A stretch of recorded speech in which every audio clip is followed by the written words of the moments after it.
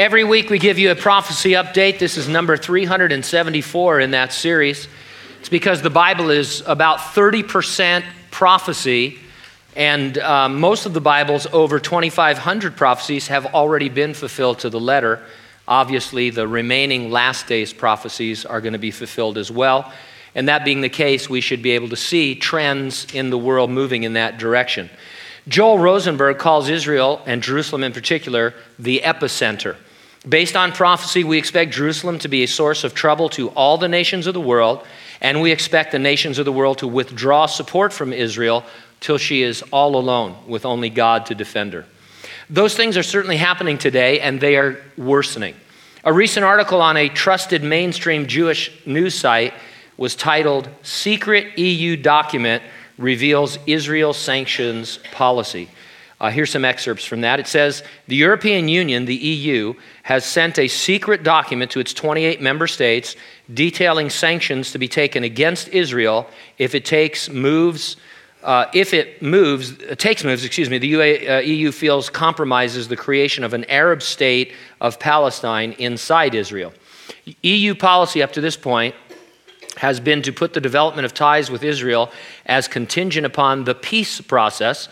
The caveat of the new document is that the EU will now take negative steps, such as sanctions and restrictions, in response to actions it views as being against that process of having a separate Palestinian state.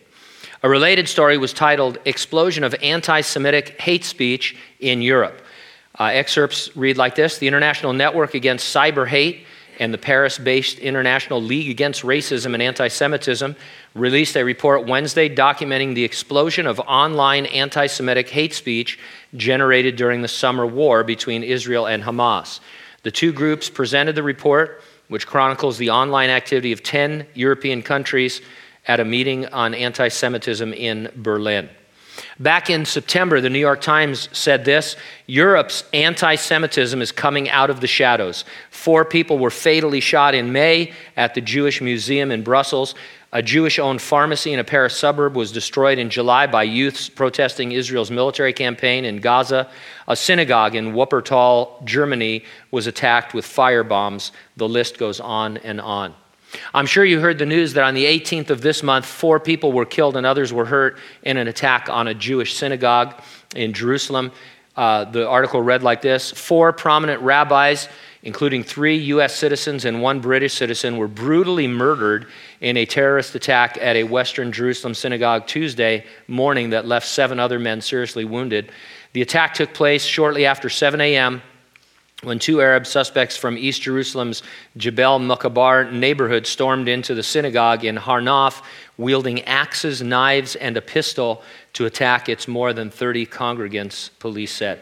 Now, the very fact that the Jews exist as a people at all after centuries of being dispersed throughout the world, and not just dispersed, but severely persecuted, that is a miraculous fulfillment of many prophecies, and especially their return to their homeland in Israel. If people say, well, I would believe God if I could see a miracle, that is a modern miracle fulfillment of prophecy. At some point, a strong super leader is going to step forward to protect Israel. He'll sign a 7-year peace treaty with them, allowing them to rebuild their temple and promising to defend them. The Jews won't know that this seeming savior is really the man we call the Antichrist, who will halfway into that 7 years turn against the Jews and seek to annihilate them. Things are definitely trending in that direction, just like you would suppose from reading the Bible. Where do we fit in? Jesus promised to resurrect and rapture us prior to the Antichrist being revealed. We see the stage being set for him for the Great Tribulation and these end times events, but we won't be here on the earth for his grand entrance. The rapture is always presented as imminent, meaning it could happen at any moment. And so that's why every week I ask you this question: are you ready for the rapture? If not, get ready, stay ready, keep looking up, because ready or not, Jesus is coming.